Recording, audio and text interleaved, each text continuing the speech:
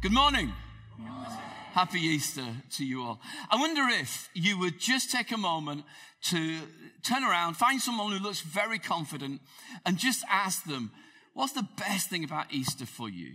What's the best thing about Easter for you? Now listen, it doesn't have to be super spiritual. Just what's the first thing that comes to your mind when I ask you, what's the best thing about Easter? And we'll come to you. Easter Sunday, Resurrection Day. What's the best thing? If you just want to grab a seat, and we just want to give you a chance, some of you at least, kind of intrigued to know what you might have said. Steve, I wonder if you'd do me a favor. Could you do the running? So, we're just intrigued to know, what did some of you say? What do you most appreciate about Easter? What's the best thing about Easter Day? Just some of you. Tell us what you said. Or tell us what you heard, if it was good, and then pretend it was you. All right? So if you heard something that someone else said that was good, say it yourself. What did you say? I said I'm saved by the grace of God. Saved by the grace of God. Brilliant. Thank you. Someone else. What did you say? He knows my name, a fresh start, born again. He knows my name. It's a fresh start. I've been born again. Someone else. What did you say? Thank you. I said he paid the debts for me, the debts that he didn't owe. Okay, the death couldn't hold the one who died. What else did you say? Morning, everybody. Happy Easter. I got to do that anyway. Okay, sorry for a minute. Carry on. The children over here said chocolate. It's all about chocolate. Yeah. And I would say the love of God and his promises for us. The love of God and these promises for us. Thank you. And chocolate. We'll come back to chocolate. Anybody else? What did you say? There must be... Yeah, Jesus is alive. And He's that's alive. what Easter is about.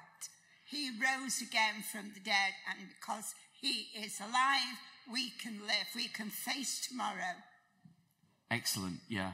I think there's somebody down here. Claire. He's the king. He's a great king. He's the king of glory. He's the king of glory, enthroned on high. He is indeed. Anybody else? This side's doing very well, by the way. Just saying. Anne, you did great, but this side's very good. So because he came back to life, nothing is ever the same ever again. Because he came back to life, nothing is ever the same again. Anybody else?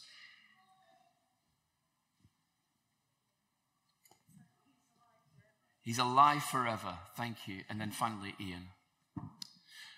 The best thing about Easter for me is that we get to see Neil wearing ridiculous shirts like this. No, that's not the best thing about Easter. But it is a highlight for today, I've got to say. That you can't see his shirt from the back. It is an optical illusion if you get close to Neil, by the way, today. For me, I think loads of things. It reminds me that there's a bigger story that we live in, folks. It's a much bigger story than you read about on the news or that other people would tell you. We're living a much bigger story, and that story makes sense to life. That story gives us hope. That story gives us joy. That story has changed my life, and I know it's changed your life. So it's just a reminder of that amazing story that changes lives. It's a break. Today is a free day. It's a break. It's a holiday. Today, there's certain things you can't do. There's some shops you cannot spend money in today. Everything is not the same because today we remember that Jesus rose from the dead. In a moment, we're going to let the children go through to junior church. And Morag, do you want to... Are you going? You going? Okay, what are you doing this morning? Celebratory fun things, okay. Does it involve the teenagers as well, or is it? Okay, teenagers are with us this morning. That's great. Well, if you have children and they want to go through to junior church and they're under the age of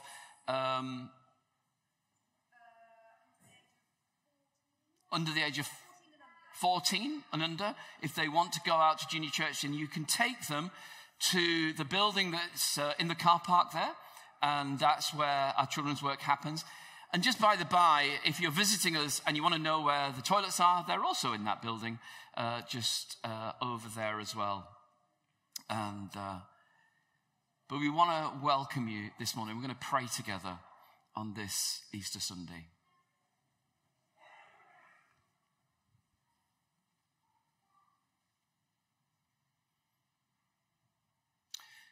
Father God, thank you for today.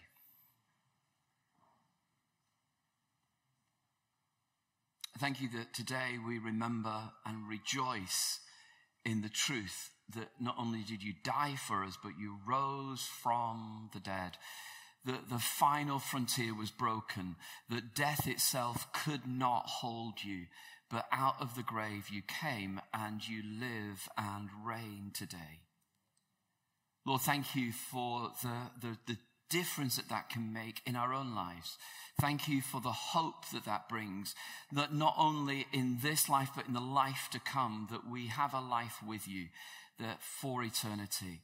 Thank you that it gives us hope that when things around us look bleak, Lord, there's a light that shines, and the light is Jesus. Thank you, Lord, that when things look like they're at the end, we're in a cul-de-sac and we don't know where to go next. Thank you that because you broke through the grave, you give us new hope and new ways of dealing with the worst of situations that we might find ourselves in. Thank you this morning that together we can rejoice in the name of Jesus. Lord, we give you our thanks in the name of Jesus. Amen. Amen. Well, I want to just spend a few minutes looking with you at the whole story of Easter and what it means to us and the difference it can make in our lives. I wonder, guys, if we can put the slides up. We'll use the sermon slides first, and we'll just talk about notices later. Thanks, Adam. You talked about all the good things about Easter, about the things that we believe about Easter, about what it means for Jesus to rise from the dead. You talked about the things it might mean for yourselves. We talk about the fact that at least today the sun shines and it feels like something is lifted. It makes it a holiday time and we can relax into that sense of there's a whole new world for us. We come together and we celebrate the resurrection of Jesus. It's a life story. It's a story about Jesus, but as you've said, it's a story about us, and it's a story about our whole lives for our whole lives. Easter Sunday makes sense of everything. But it's not always easy to try and explain how or exactly why that is the case. So let me start with a different question. Can you push me forward? Oh, there we go. When was the last time you felt intimidated? Have a think about that for a minute and call some stuff out. When did you last feel intimidated? When did you feel like you were the one with the least power in a situation? Janet?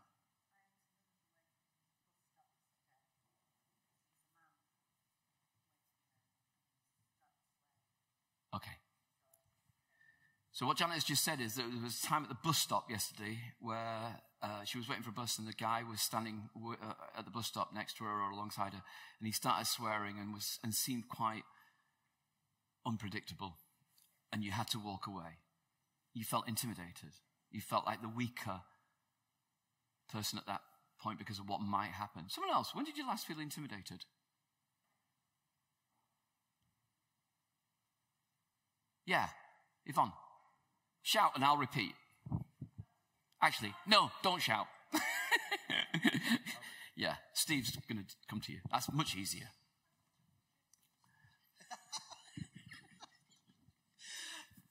Last week at Food Parcels, I had a gentleman who really was having a go at me, and he was really unpleasant. Whole crowd of people waiting to come in, and this man with a lot of aggro. And I felt very intimidated, not knowing what he was going to do. Okay, again, a kind of a potentially a violent situation, felt intimidated. Somebody else, when did you last feel intimidated? Or there's Andrew at the back there. or the one who had the least power? Intimidation might not be the right word for that, but that sense of, I don't know if I've been heard. Andrew? Pretty much every day with my self-confidence and self-worth. Okay. So that sense of every day having to psych yourself up to go, actually, I've got a part to play here. Thank you, Andrew, for your honesty. Someone else, when did you last feel intimidated? I will give you a bit more time. I'd just be interested to hear. A couple of weeks ago, I was dealing with a hospital because of my dad, and he was being moved from ward to ward to ward to ward. He's like, the hospital were struggling with the number of patients they had, really, and he was being moved around. And it was a very common situation, and I'm not blaming anybody at all, except as a patient or as a family of the patient. Every time trying to talk to the new staff on the new ward and explain again because I wasn't sure that the story had been told properly, and every time not feeling that I'd been heard properly. Busy people who are going, yeah. When they go, yeah. And you feel, I'm not being listened, I'm not being heard. And hey, they're struggling, but it was that feeling of, I have no power here, And it was worse, really, because my mum had said, when you come, you'll be able to talk to them because they'll listen to you. Because she felt she had even less power at 85. That sense of being in a situation where you're not sure you're being heard, you haven't got all the power. The situation where it's difficult to know how to have the conversation.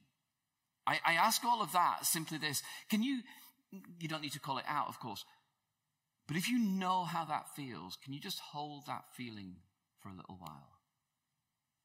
If you've been in that situation, just hold that feeling for a moment or two, where you felt small, where you're not sure you've been heard. Because I want to tell you a story about a man called Simon Peter, who was one of the disciples of Jesus, who had to have a conversation in a situation like that. A situation where he didn't feel the strong one, in a situation where he felt the weak one, where he felt it would have been easy for him to feel, I'm not being heard properly. He met a man called Cornelius. And he met him in a place called Caesarea. Caesarea was a place on the coast in Israel, and it was the place where it was the head of the sort of center for finance, the center for tax. And it was a grand place. It was a Roman place, really. It had been built by the Romans. It was named after Julius Caesar. It was a place where all the business happened. And if you were a Jewish fisherman, you would feel, this is not my place. Because the only time you would ever go would be to pay taxes. And Romans would ensure that they remind you that they're in charge, not you. They're the powerful ones, not you. You're just like ragtag bobtail, urchin from North Israel, a fisherman. Who do you think you are in Caesarea? Romans wore uniform, and you know what Romans used to wear. They were marked out always as being the ones with power, just by looking you to tell that these were powerful men. Cornelius was a powerful man. He was a centurion. He was in charge of many Roman soldiers. You don't get to be like that, except at least you can portray confidence. If you're leading up to 100 other people, you've got to look like you know what you're doing, even if you don't. He was a powerful man in a powerful place.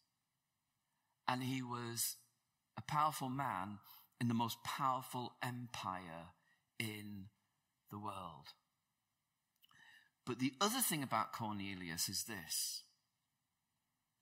He was a good man, and he was looking for answers. He was a good man. It's easy, isn't it, when you're at the bottom of the pile, to think that everybody who's above you are ratbags. Do you know what I mean? If you were a Jewish fisherman, it would be easy for you to assume that everybody in Roman authority were just, they're always looking for a reason to put us down. It's not always the case, is it? Sometimes you meet powerful men, powerful women, and they're good. And Cornelius was good. He gave his own money away to the poor. And I kind of want to ask the question, and I don't know whether you're going to be willing to tell me an answer, but I don't really want it to just be rhetorical. Why do good people give money to causes that look after the poor? Why would you do that? Why would you give money to help the poor? Like I said, I'd like you to actually think about that for a minute and give me an answer. But why do you do that? What sort of person does that? I mean, they're good people, but why? Okay, Val.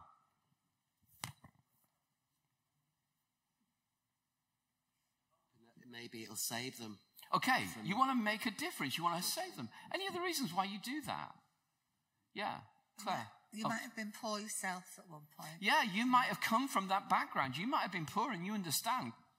Claire, did she say what you were going to say? It's annoying, isn't it? It's really annoying. Really, Janet, you don't know how annoying that is.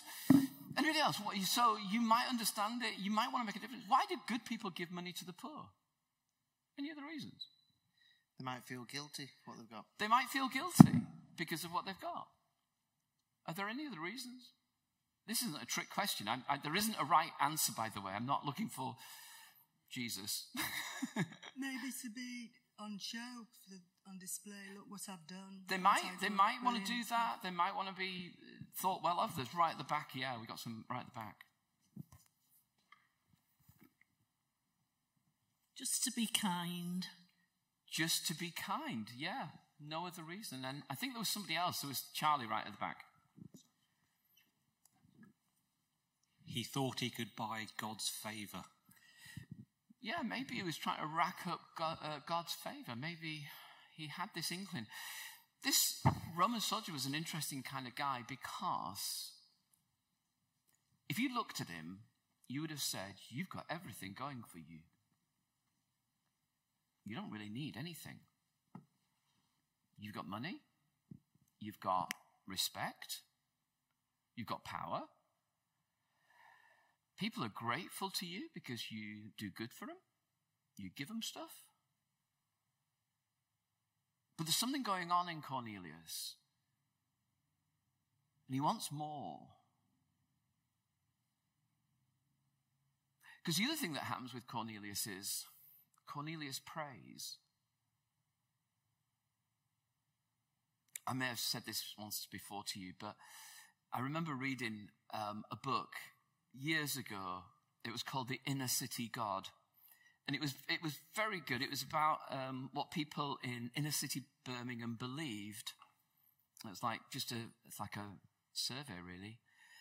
And one of the questions was, do you pray? And loads of people on this estate in Birmingham said, yeah, we pray.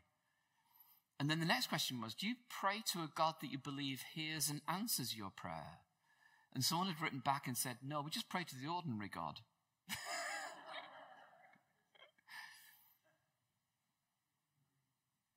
I think loads of people pray.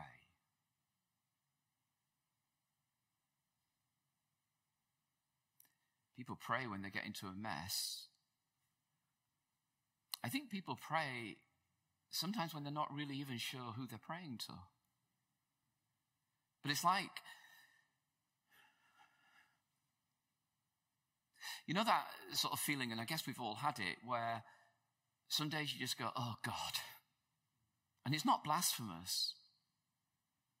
It's just that heart cry of, oh God.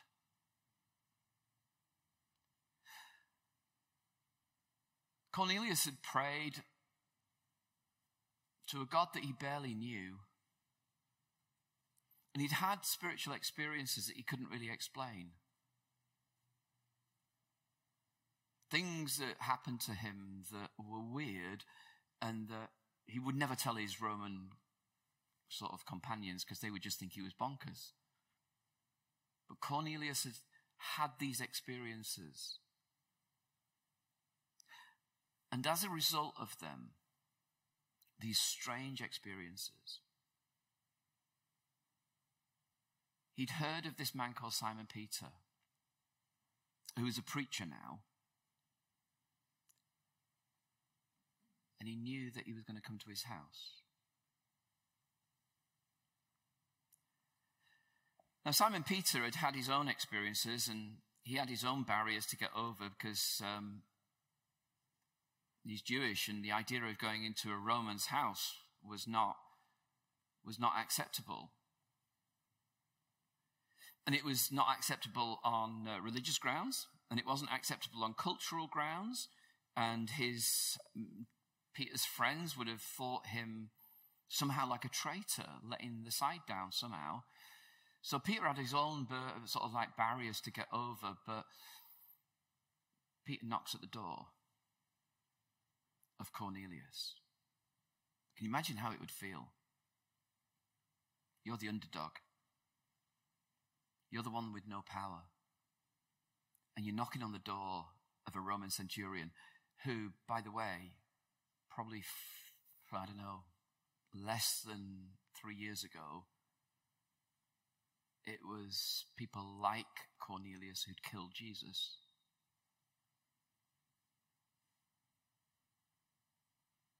And you knock on the door.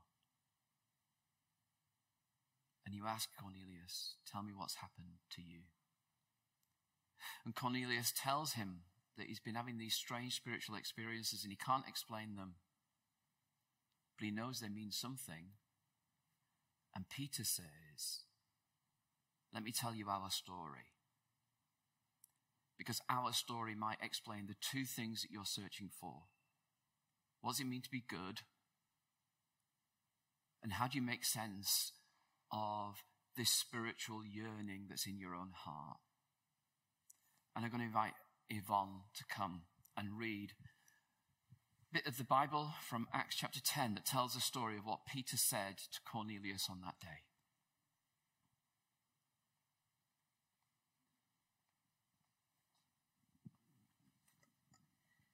Then Peter began to speak. I now realize that it's true that God does not show favoritism, but accepts from every nation the one who fears him and does what is right.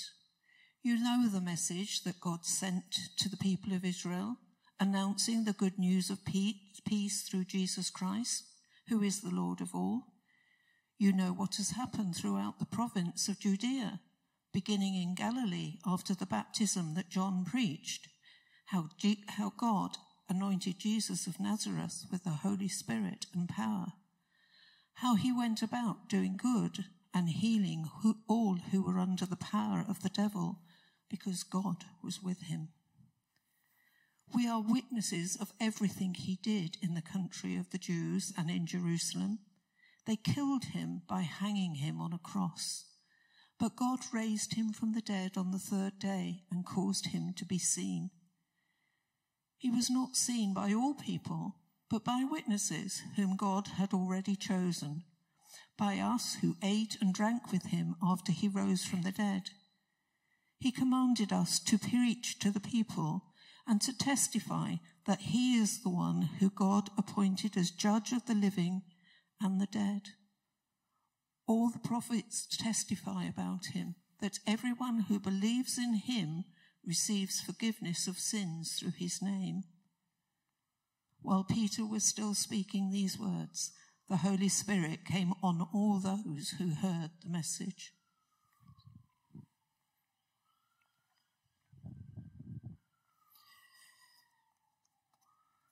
Peter begins to tell Cornelius their story, his story.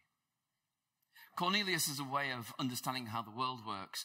And Peter, this Jewish disciple of Jesus, who's been through the Good Friday experience, who's been through the Easter Sunday experience, who's been through the Day of Pentecost experience, who's become a preacher, he goes to a powerful man and he says this: our story is completely alien to you, but you are welcome to join our story. In a sense, one of the interesting things about it, and I haven't got time to do it in any great detail, is Peter didn't change it because he's speaking to a Roman. He just tells the story of what God has done and says to Cornelius, I've got a better story for the way of the world. Do you want to join it?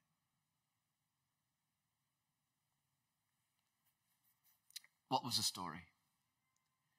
Well, the first thing he said is, God's made peace. Jesus Christ is the Lord of all. Now, when we hear that, it sounds like church talk. But when Cornelius heard it, he had a Lord that he gave all his allegiance to, and it was Caesar. And what Peter says to Cornelius is, there's a new king. Claire said, when I asked about Easter, and one of the things that Claire said was, there's a new king. There's a new ruler. And the first thing that Peter says to Cornelius is, you, a centurion in the Roman Empire, in the Roman army, the greatest empire we have ever seen, God's made peace with us, and there's a new Lord. There's a new king. And you are welcome. There's no favoritism, Peter says. It's not like God has some people he really wants on his side and others. There's no favoritism. You are welcome into this story. You who feel like you're always on the edge. You that feel like you're always wondering. You that are wondering, well, what about these things that happen? You that want the world to be different, and so you're good and you give and you help as many people as you can because you're a good person. You're welcome to be part of this new story. God doesn't have favorites. And then he outlines the story of Jesus, and it's this. God doesn't have favorites because we're all broken.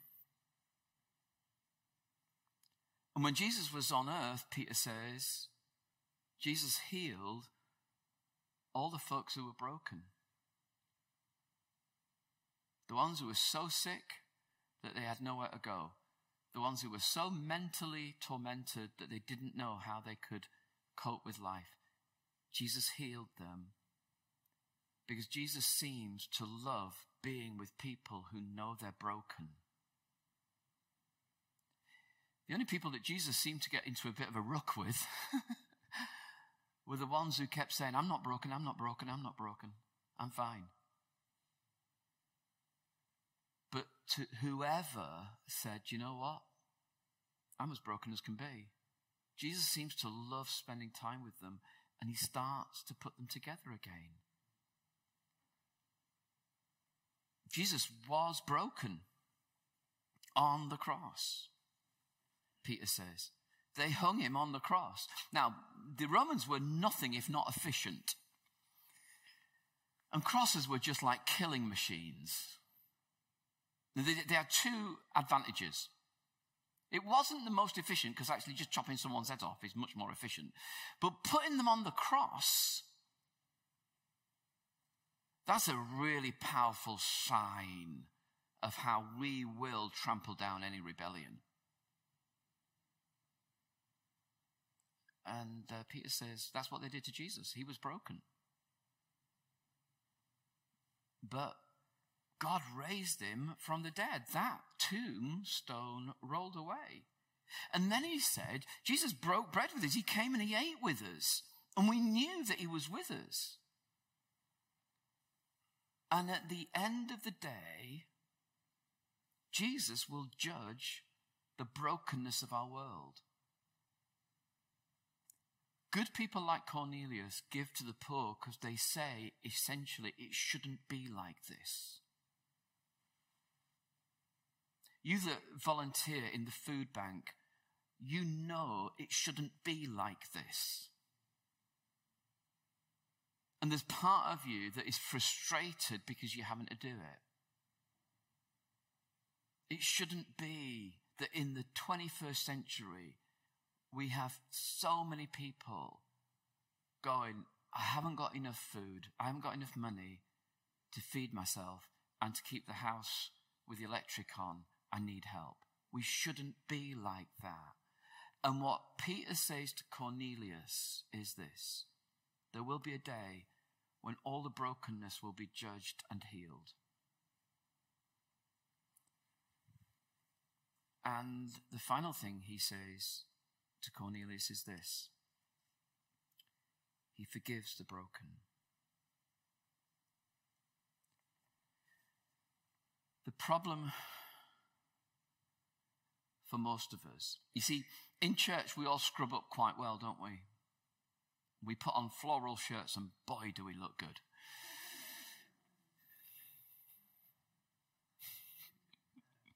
Steve said to me as the service began, he said, it's like one of those magic eye shirts, and if you look really clearly you can see Jesus.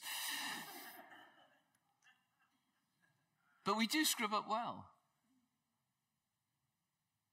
If you don't know people very well, you would be forgiven for looking around this congregation and going, these people have got it together, haven't they? And you know what the worst thing is? If you're the one that really conscious of your own brokenness, you can look around and go, what's wrong with me? Except this: there's not one of these people in any of these pews who would not say, I am deeply conscious of my own brokenness. And although from time to time I might do good, I know that all my giving away of money to the poor, and it is good to do, don't stop doing it, I can't do deals with God. I wish I could. I wish if I gave away more, I'd feel better about myself, but I don't. I wish I could do a deal with God that said, God, what do you really want me to do so I can match up here?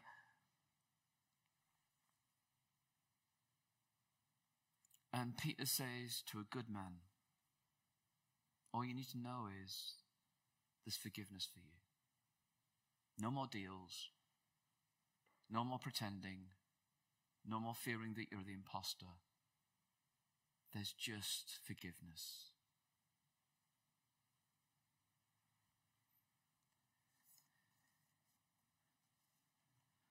On that earliest Easter Sunday morning, the empty tomb had a stone that had been rolled away, and they begin to get glimpses of Jesus.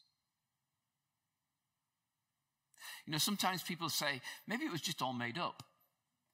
Maybe we're just fooling ourselves. Maybe this is just a nice story. I've got to tell you that if the earliest Christians had tried to make this up, they would have made up a better story.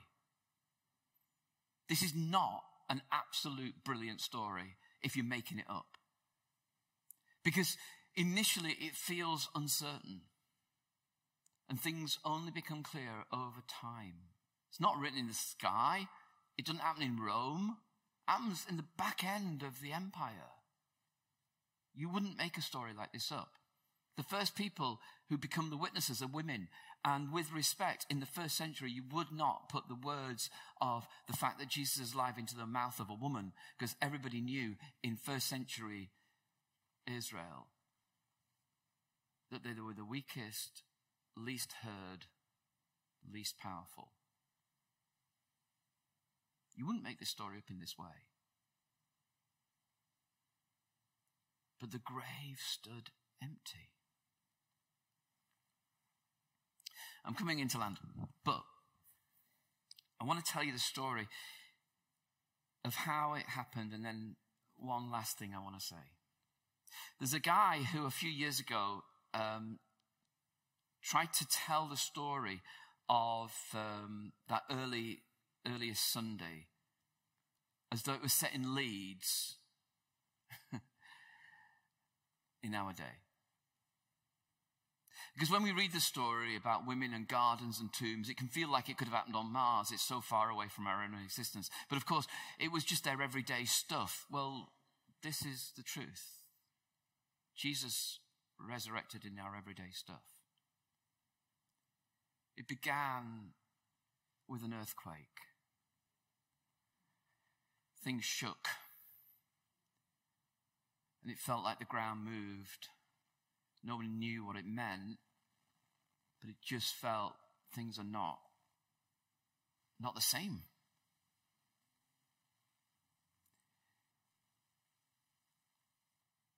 And Mary went to the empty tomb,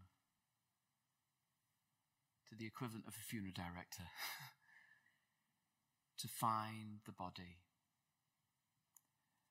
And when she gets there, she realizes the body's not there. Now, if you leave a loved one in a funeral director's overnight, and the next day you go and the body's not there, you're going to assume someone's stolen the body. You're going to be outraged. You're going to be hurt. You're going to assume that someone's stolen the body. But then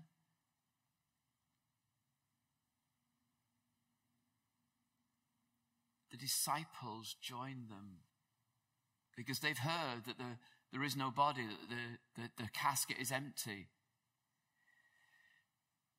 And on the way, the angel appears to the women and says, he's not here, he's risen. And Jesus meets them. And they think he's a gardener. And then he says, Mary, it's me. Later that day on the road to Emmaus, they pick up a stranger. And he walks with them and tells them the story. And then he appears to all of the disciples and says, look, it's me.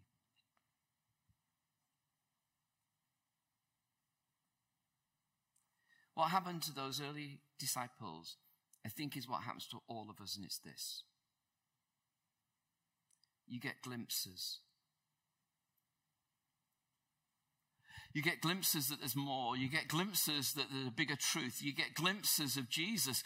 And you can't always understand exactly what it all means. And it feels like you're in a bit of a fog at times at the beginning. And it feels like I'm not sure how all of this fits together. I'm not sure about the truth of it even. But then over time, you look more and more and more deeply and you realize it's true. He's alive.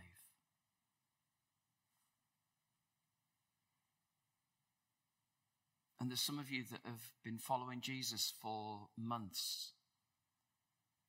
And there are days when you're following Jesus in the earliest months when it can feel a little bit like, I'm not sure about all of this. I'm not sure what it all means. And there's some of you that have been following Jesus for 5, 6 decades, 7 decades. And the more you look at him, the more you realize that he's alive and that everything that he said about himself is true, and the things that you struggle with the most, he comes to meet you with.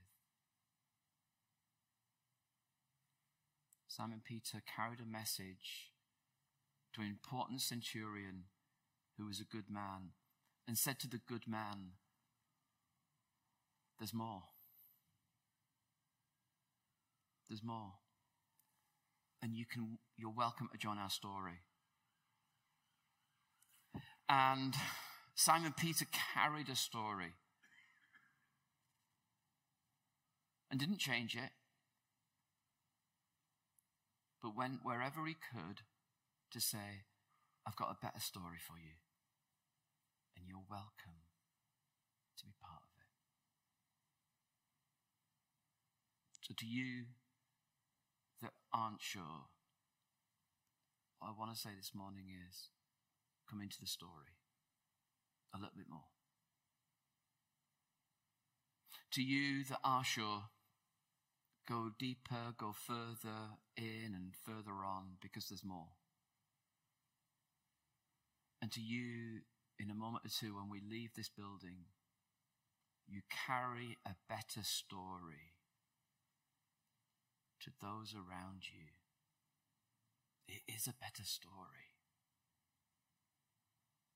that Jesus is alive. I'm going to ask the musicians to come back. We're going to take a moment just to be still.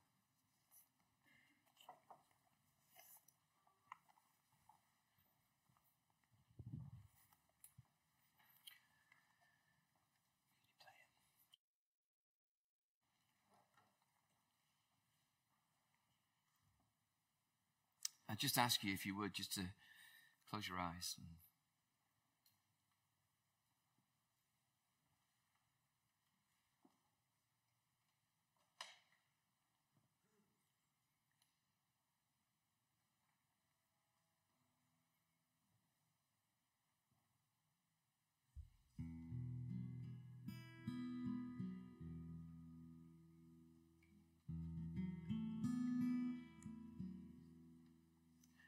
The Easter story is the story of a God who does not have favorites. So you are welcome. The Easter story is about a God who made peace with you. So you don't need to be nervous about what you might think God thinks of you. He loves you. The Easter story is about a new king who rules. And you can trust him. The Easter story is about a God who in Jesus came and was broken that we might be healed. You can receive. The Easter story is about a God who will judge and put right everything so you can live with hope. And he's a God who forgives us. So wherever you've been, whatever you've done, whatever you've thought, whatever you've not done, the forgiveness is offered to you and me. So receive the good news of Jesus being alive. Come, Holy Spirit, and rest on us, we pray. As you did with Cornelius, come and fill us again. Come and do a new work of grace in our lives. Come and bring that story back to life for us. Lord Jesus, may we see you in new ways. May we glimpse you and understand more about you. Holy Spirit, come and bring peace into our troubled souls. Lord Jesus, come and send your Holy Spirit upon those who are fearful. May they know your security. Holy Spirit, come and fill us when we feel weak with your power. Come, Holy Spirit, fill us so that we might know you better. Come, Holy Spirit, we pray. In the name of Jesus.